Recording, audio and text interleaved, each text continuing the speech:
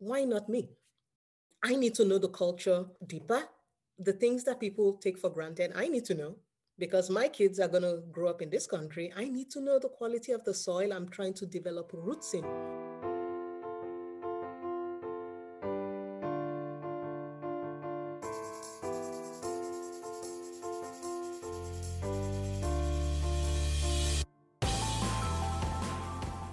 You're listening to the Swedish podcast, hosted by Jill Leckie and Kat Tregarski, in conversations about the paradox of life between two cultures.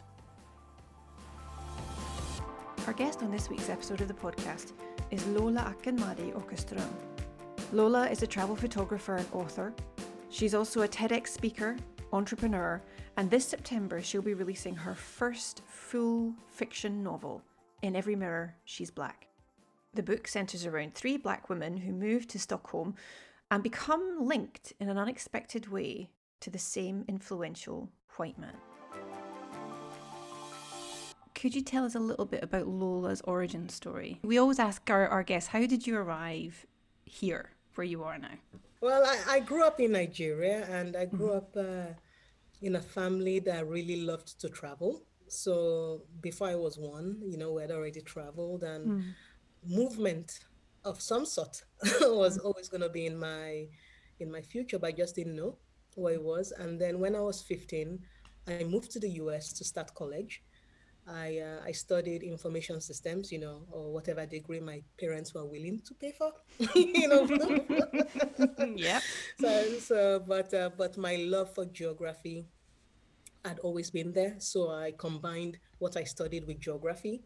Still, that creative side of me always wanted to come out.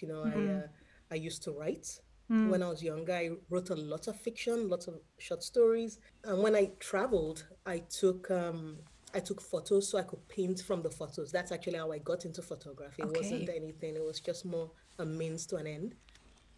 And so just fast forward to 2006, I met a guy online who is now my husband. So that's kind of how I ended up in Sweden. You mentioned that you wrote short stories and so on. But I read that you used to loan them out to your friends. Yes. I know. So such a cute idea. It is kind of cute. But all these little notebooks, I used to handwrite all the notebooks, and then I had a little sign-out sheet. And then they'll come in and pretty much my own little library. So my friends will check out the book. So fiction was my first love, actually, when it comes to writing. Most people don't know that. Yeah, because of course your first book that you self-published was Due North. Yes. And then you published Lagom. What was it about the Swedish lifestyle of Lagom that made you want to dive into writing? My experience as a visual storyteller, as a travel writer, I focus mostly on culture, right? So anything that spotlights the culture of a place I'm visiting, whether it's the foods, the traditions, that people are keeping alive, or the lifestyle. And it's because I come from a culture, from a place where we had 250 tribes speaking over 500 different languages and dialects. So for me, culture is super, super important. It's getting the nuance, understanding why we're different, why we have to be different, how we can connect, and then trying to create bridges of understanding. That's my purpose. And so all that thread is seen in all my work. And so when I did Due North, it was about me, exploring the world, traveling, and then sharing stories of some of those connections. But Lagom, what people don't know about Lagom was I write a lot about Sweden, for different publications. And 4 years before it came out, the book, I'd written a piece for a publication called Slate, and it was called The Silence of the Swedes. And so it was a deep dive into why are Swedes not talkative? What is this culture around this kind of distance? This culture where I say it's the most open society run by the most private people. Why is this going on? And so when the book came about, it was because the publisher actually found the article, came to me excited that, Lagom is a trend, it's a new, and it's this and it's that and it's cozy. Can you write a book? And I said, yes, but I have to write it from the culture, society aspect. So there are no recipes to bake any cinnamon buns in the book. There's no, you know, Yeah. it's a really objective book. And it's very, I can easily tell when people have not read the book because they assume it's just a glowing, oh, I love log. But the book actually really dives into both the negatives and the positives, and then it removes logom and looks at it objectively. Logom as an individual ethos is an excellent ethos Yeah. because it's trying to create a sustainable lifestyle for you that you can maintain. But then when you move logom into a group setting, that's where it kind of isn't great because it's doing the same thing. It tries to remove stress within your life. And when you move it into a group setting, it tries to do what it's supposed to do, remove stress. And that's where it morphs into Yante. So that's what the book is about. It was a book I wish I had when I first moved to Sweden because it really breaks down the mentality, both the goods and the bad, in different contexts. Yeah, like just today, off the back of another podcast episode that we had done, I received a message from a lady on Instagram, and she said to me, I'm quite newly arrived here and I'm struggling with the unwritten rules, the unwritten cultural norms that people who come here and who are new to Sweden just don't have a natural understanding of. I didn't know how to respond to her other than to sort of empathize and say I completely understand where you're getting from. But I will go back to her and I'll recommend her to read Logom because you're right. Yes. You're right. Thank you. And it is a book that it really does break it down. The last chapter is where I talk about the parts of it I've embraced and the parts of it I don't embrace, as well as where it has morphed from mindfulness to lack of acknowledgement. Yeah. So I really do break it down. It is a really objective, open, Yeah. honest book. And so that's why when people say it like, oh, you've written logom, but I don't like it. I'm like, it's not about like or not. It's about this is what it is. And then you pull what works for you. Yeah, it's like one of those things where you can have two thoughts about the same thing. You can hold two thoughts in your head about the same thing. They're Exactly. not. Exactly. Mutually exclusive or whatever. I really like that about the idea that there is positive aspects to lagom, and then there's the negative, and that the negative sort of slides very, very easily into janta. And I think that so many articles have been written about lagom and hygge in Denmark, and they always just touch on this, as you say, the sort of cozy side of it, and Yes. and don't go and investigate the backside of it, which is in both cultures that janta is a very strong concept. Absolutely. And throughout the book, I call it coseñante throughout the book. So like if logom is doing this, then coseñante isn't far behind. But for me, I think logom and yante are actually the same thing. It's just that logom is individual, yante is group, but it's the same thing, same ethos. I could just tell our listeners that Kat and I are nodding furiously along. How different, though, did you find writing the first fiction book, In Every Mother She's Black, compared to Lagom, which was a non-fiction? So like I said before, I write a lot about Sweden and Swedish culture. I deep dive into the culture because I really am truly interested in it, and it's an holistic thing where it's not like I like everything, but I also appreciate everything. So I present Sweden very holistically, right? And so with Logom, it was actually, I wrote that book in 2 months. The hardest part was just organizing the chapters because I already knew kind of what I was going to write, and then, so it was the hardest was outlining to make sure I covered as much as I could because I had written about the culture in different aspects, fika or festivals. So it was easy to kind of bring them and then trying to create that thread. So the book itself was written in 2 months. In Every Mirror She's Black, that one, the idea came like that because I told you I had written fiction when I was younger. So a lot of those fiction was written with like a teenage voice, right? And so I wanted to start rewriting some of those books as an adult because, the storylines were nice, but then I was struggling. I was like, why am I not connecting? So there was one I've been trying to rewrite for 7 years and I've just kept it. And then I went to the Stockholm Writers Festival and Jess Lowry, amazing writer, author. She said, sometimes the best fiction is something that's a bit closer to you, even though it's not your life. And that was when I started making the connection. I'm like, wait a minute. I have a wealth of experience. I know a lot of people, many Black women. I've been in Sweden. I've navigated so many different parts of Sweden across culture, class, career, everything.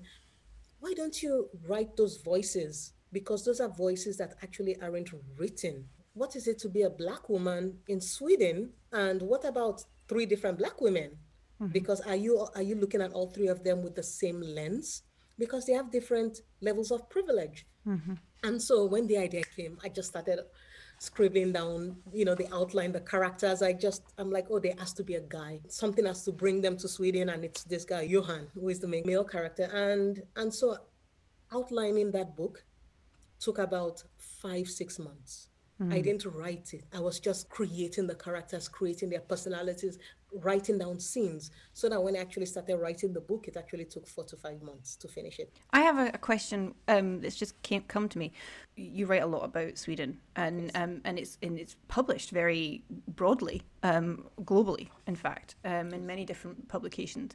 Have you ever received any negative feedback? I've also written a little bit about Sweden and about my experiences in Sweden, and Kat and I have even tried to get stuff published about our experiences in Sweden, and it's always been met with a certain amount of condescension from various people. And I just wondered, how do you overcome that? So first of all, I'm Black, right? So that already adds that level of, who do you think you are to write about my culture, right? So I get that a lot. And then I get the condescension, especially from editors that don't trust that I actually know the subject matter. Yeah. So I'm like, but I'm here, I speak the language, I know it. And they're like, well, and I'll give you an example. There was an in-flight magazine where they wanted me to write a piece. And Shrove Tuesday, when they eat pancakes on Shrove Tuesday. And I said, we don't eat it on Tuesdays in Sweden, it's on Thursdays. They didn't believe me. They were like, oh, okay, yeah, sure, okay. And I corrected them. I said, this is it. I wrote it. Come to find out, right before they went to publication, they changed it because they did not believe that I knew what I was talking about. And then when you go to publication, it's your name that's bylined. Yeah. So that affects my own yeah credibility. So I was really pissed about that. So I do get some of that. And then in terms of kind of just negative, I haven't really, knock on wood, got that. And it's, I would say the most negative I got was when I took over Sweden's Twitter account, when they were still doing the, the curators of the week. And of course, there will always be the people that pop up and then send you threats that cause you to file police reports, actually, so stuff like that. So, and just one quick story I'll share is I got a client, this was a few years ago, that wanted me to create branded content about Stockholm. It's a really well-known beverage brand, so I won't mention the name. So I was in the meeting and he was considering me. Then after, just at the end, he was like, I Googled you and you're African. So why do you write a lot about Stockholm and Sweden?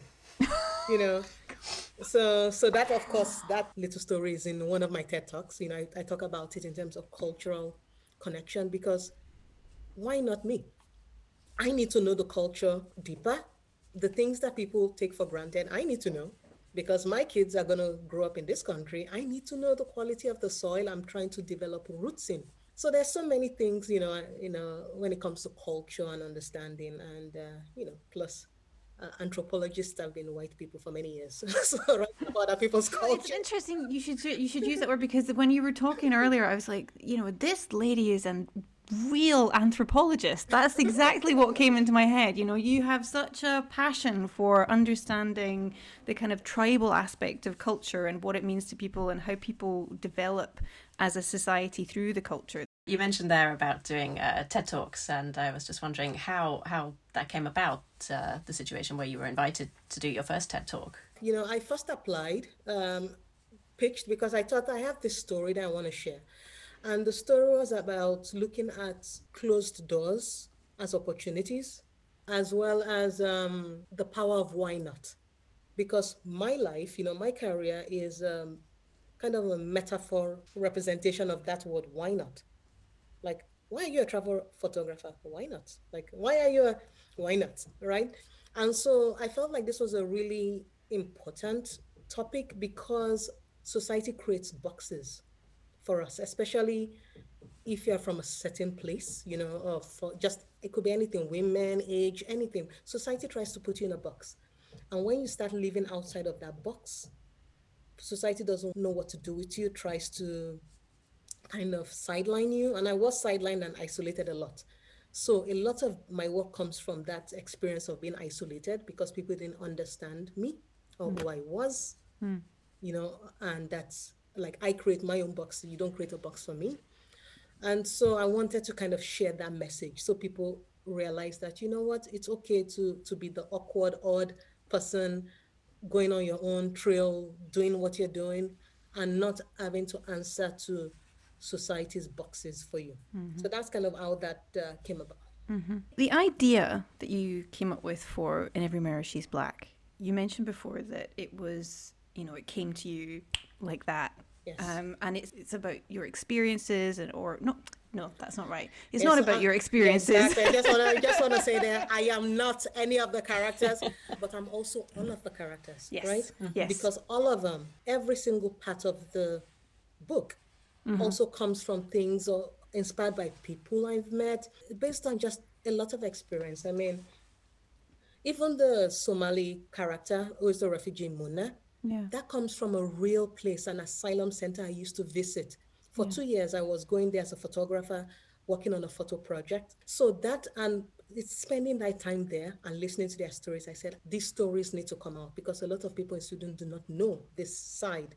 They only know about maybe immigrant communities or they've, once they've started integrating, but they don't know about the asylum centers, when at the height. Plus, Muna ends up working as a janitor. When I was 17, I worked as a janitor as well, So there's that connection. There's obviously the connection with the marketing executive. I made a Nigerian American so I could pull from my own, not experiences, but like my cultural references. Yeah, so all of those characters are really well drawn. I really wanted them to be very unique. And I also wanted them to be able to make mistakes and be individuals and humanize them deeply. Yeah. Yeah. And I think for me, that has what has touched me so much about the book is how human every character is. And it's clear from a reader's perspective that every aspect of these characters' narratives have in some way been experienced because they're so clearly shaped within the book. So much so as a reader, you sort of feel, and it sounds really cliched, but you can feel and see everything that is happening on that page in your mind's eye.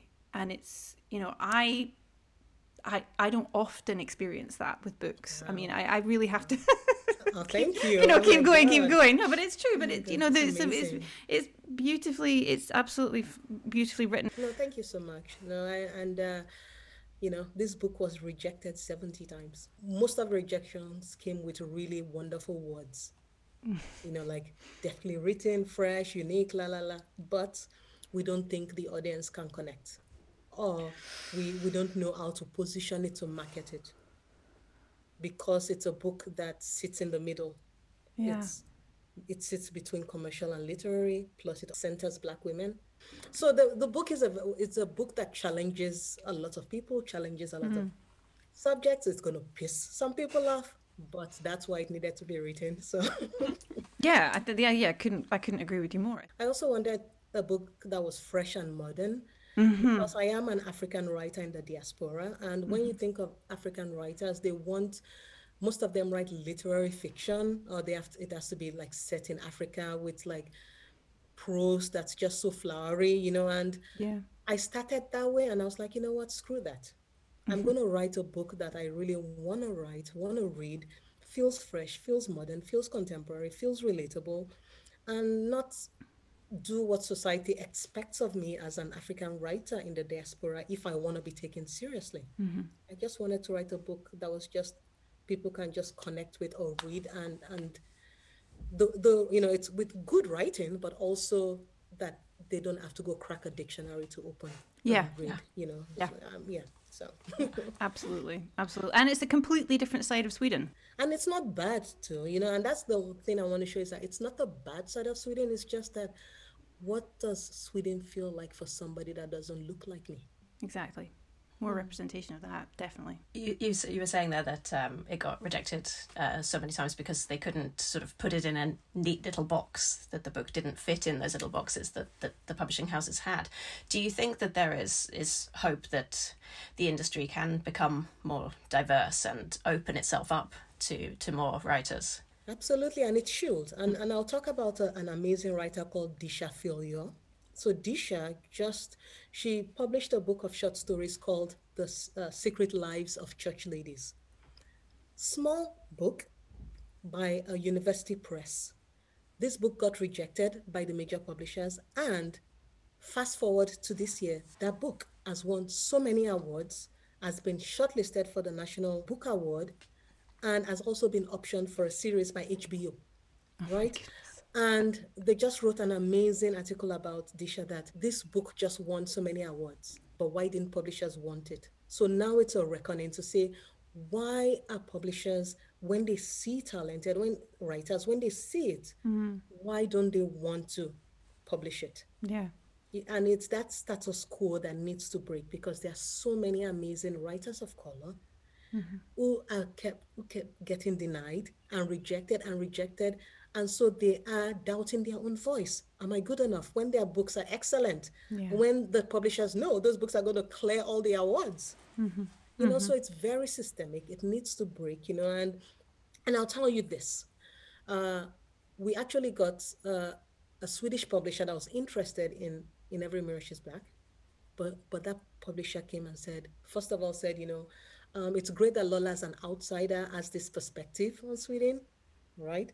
And then says, we really like the writing, is strong, except Muna's character, can you tone it down a bit? Maybe take out some scenes, because we are worried maybe a Swedish audience may not agree with some.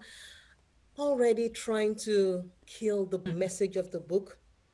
In other words, tone down your lived experiences because I don't agree with it. Yeah. What an insult, right? So I of course tweeted saying, you know, I didn't go through 70 rejections for my book to come die on your desk. You know, like, it doesn't make sense. And the book is varied. It's not a book filled with strife. It's just a book telling people's stories. It may make some other people uncomfortable, but it's just telling truth. Kind of maybe going back a little bit to that Jantelogen that we talked about earlier. Yes, tone down yourself. Because you're making me uncomfortable. You're stressing me out. Exactly. So I do have one question for you that we have to talk about. Yes. So I've already started thinking about who I would like to play these characters Yes. in this book. Yes. Have you got them lined up? Have you got the actors and actresses lined up that you would want to play if the book was optioned? Oh yeah, yes, I've done that. I've even tweeted about it. I've even tagged them, you know, publicly.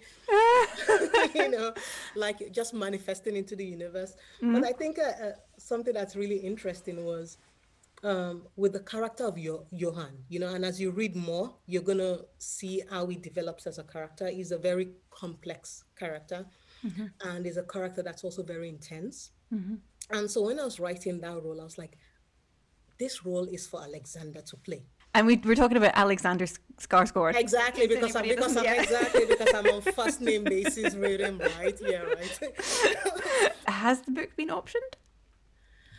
Not yet. No. We have, but I don't know, but we have it's represented by CAA, Creative Artist Agency, which is pretty much the number one agency out there and so they're in the process of selling the rights.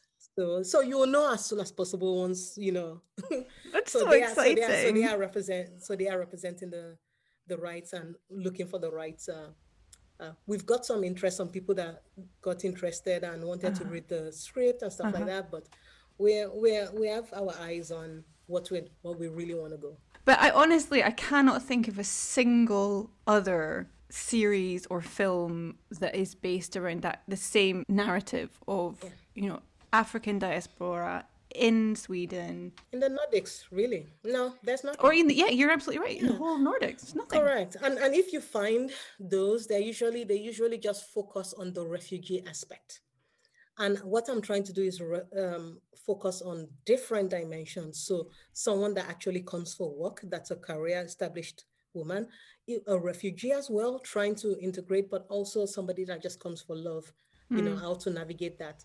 So no, there isn't. It's very unique. And that is also why I waited to find a traditional publisher, because my first book was self-published. The second one was published by a big five, but this one, I was contemplating after like the 40th rejection. I was like, should I just self-publish? But I'm like, no, because the idea is so unique and different that if I self-published and it gets poached and then somebody published, that would devastate me. It will, because then there will be a big publishing house behind that, and then so I said, so I was like, no. So now I'm super grateful that we have Source Books, the US, who is leading it. It's one of their lead ad covers, and now Head of Zeus in the UK, it's also one of their lead ad covers. So I'm just grateful and ecstatic for the journey. I think it needed, the timing was right. Like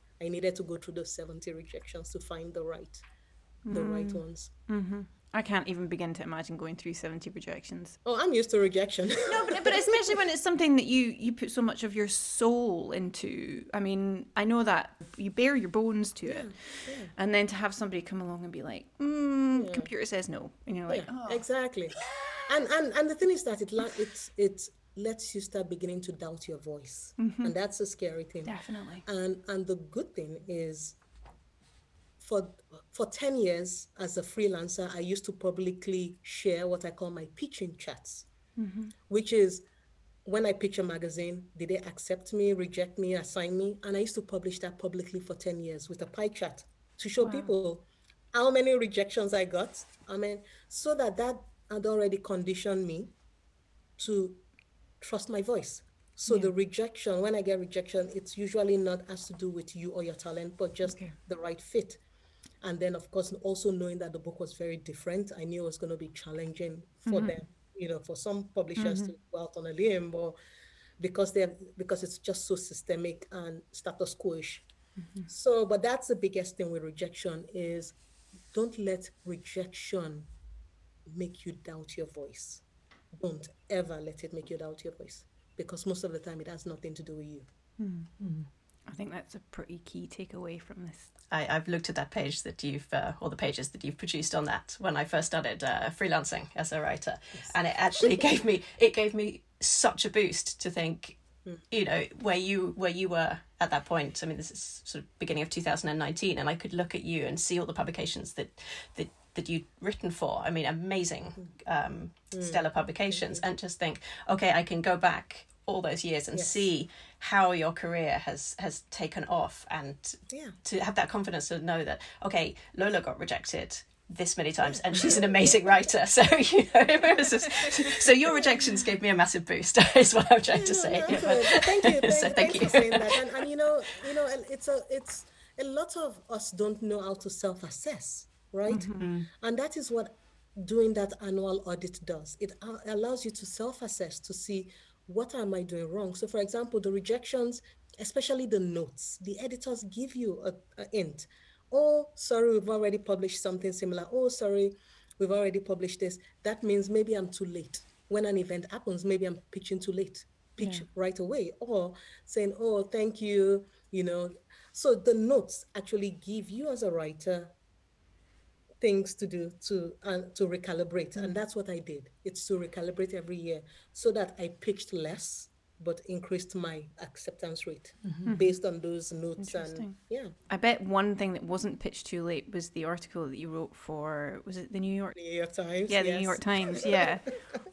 Woo, that went a bit viral. I know, and I was actually expecting a lot of backlash from it, but I think it resonated. And I think that's what my purpose is, to write in a way that makes the person understand before they just lash out in anger. Because I think when you break down something, then it makes somebody step back. Even though they may not agree, they see it from a different angle and a little bit before they lash.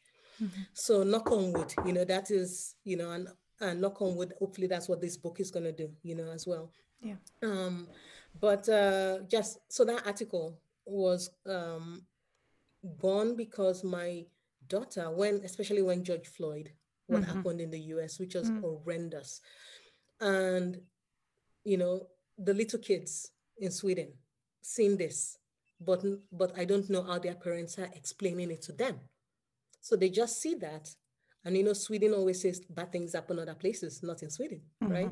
So they were telling my daughter that, oh, you have to protect your mom or because she's black, or and then the next day they come and tell, oh, we feel sorry for you because you're brown, to my daughter, And then I say, okay, I get it. Kids are curious. They're concerned about their friends, but how are the conversations being had at home? Yeah. Is it seeing yourselves as white saviors to protect other people because they have no agency? And that was kind of how the article evolved, because I said, a lot of us in Sweden, we love Sweden. We really do. That's otherwise we won't pay all our damn taxes. Especially if you have a small business, 50% damage, you're like everything. So we love, it's not that we love, but at some point you should be able to give constructive feedback to somebody you love. Yeah. And that is what all of us immigrants, right, are having a hard time. It's like you can't say anything because you need to be grateful forever, for the rest of your life, to eternity. And the article is like, that's not sustainable. That's not the point. Just because you do not agree on a subject doesn't mean you're ungrateful. Yeah.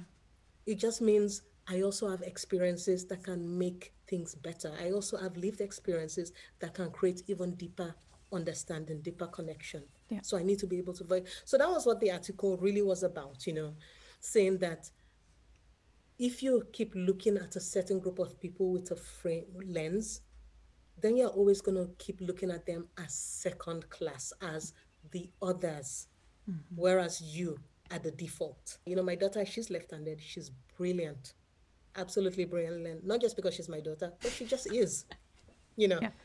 brilliant. And so she says, oh, she's the only left-handed in her class. She started feeling odd. And I'm like, do you know who is left-handed? Obama, Oprah, like I mentioned, all the amazing left-handed people. I'm like, girl, you're a genius. Nobody should ever feel sorry for you.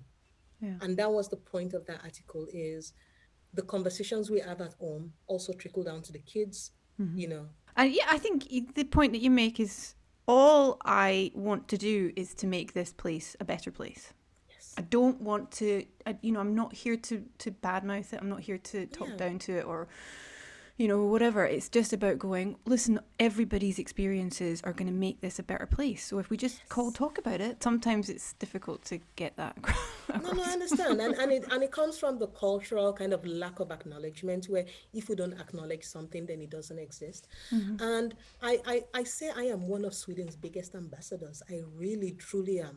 All the stuff I've written about this country, I care about this country, but I'm also not one-dimensional.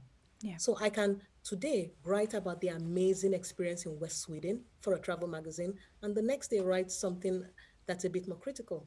Yeah. We are not one-dimensional. So just because I write something that's a bit more critical, that doesn't mean I don't love it, because I'll keep promoting, the wilderness and the nature and the travel experiences. And that's what I think people need to have space, to give space to be multi-dimensional. Yeah. Because society tries to make us all one-dimensional, be this way. And that was what happened at the beginning of the pandemic, was when foreigners started feeling uncomfortable with the policies. And then Swedes started retaliating with kind of Swedes-plaining that, but this is how it is, you do not understand. Then they started creating a bit of a rift, right? Yeah. It's like, yes, I understand. I have access to the exact same information you do, but I'm still not comfortable. Yeah. And it's being able to give each other that space to say, it doesn't mean I don't love Sweden. It just means I'm not comfortable at this stage with some of the decisions being made. Yeah. So that is kind of where we're going to. And I think this quote, which is in the book, and I think you might have read it, is actually a real life statement that somebody said to me at the asylum center. And he said to me, Lola, I'd rather go back home and die fighting for something than die here in paradise doing nothing. And that when he said that to me, it broke me. And that was also one of the seeds that said, I have to write something. These voices need to come out, because it's not about being ungrateful. It's about purpose. Yeah. Most people want to contribute to society. They want to feel like I'm doing something, I'm giving. People give back by contributing. And if you don't let people do that, if you put barriers and barriers and barriers, then it dehumanizes people. And then people begin to be resentful. So I don't really want to take up any more of your time, but what is next? For me, I go day by day and just put out, as long as it ties back to my why and my purpose, then it feels right, then I do. And my purpose is pretty much cultural connection, creating that kind of fostering of understanding, because lack of understanding usually is what causes people to feel isolated. If I don't really understand somebody, truly their experience, then I just isolate them, put them away. And I've felt isolation. I still feel it sometimes in parts of Sweden, but it's that isolation that I'm fighting against, and saying that my purpose is, how can I keep creating more cultural understanding, of facilitating that connection? So that ties everything I do. Even if it's as far-fetched as my startup, which is Local Pulse, which again facilitates cultural, connection virtually. Everything ties down to, how am I learning more about a culture? How am I respecting parts of it? How am I squeezing myself as a cultural ambassador to facilitate more understanding? So as long as my purpose is tied into that project and I see it, then I'll probably take on. So for now, I don't know what project it will be, but I know right now, the next few months, if you're tired of me talking about the book, I'm sorry, unfollow right now, because it's just starting. It literally is just starting. You're absolutely right. Yeah. Starting, so you're gonna get tired soon. So the book In Every Mirror She's Black is going to be published in September 2021. Yes. So the US version is in September. The UK version comes out in October, and we're just signing now with a Nigerian publisher as well. Awesome. So. Fantastic. Great. I have mine already pre-ordered, so it's gonna. Thank you. Looking forward to it. I am gonna get you to sign it when we see each other in person at some point. Of course, absolutely. Thank you. Kat, do you have any final questions for Lola? I just would like to say thank you so much for joining us today, and I think you sort of left me with a new mantra, which is why not? Why not? Exactly. No, thank you. It's been amazing just being with you today, and why not?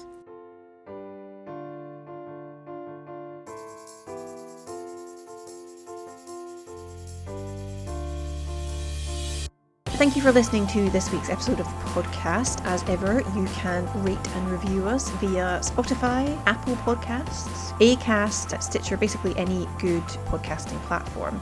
You can also find us on Instagram at _Swede_ish,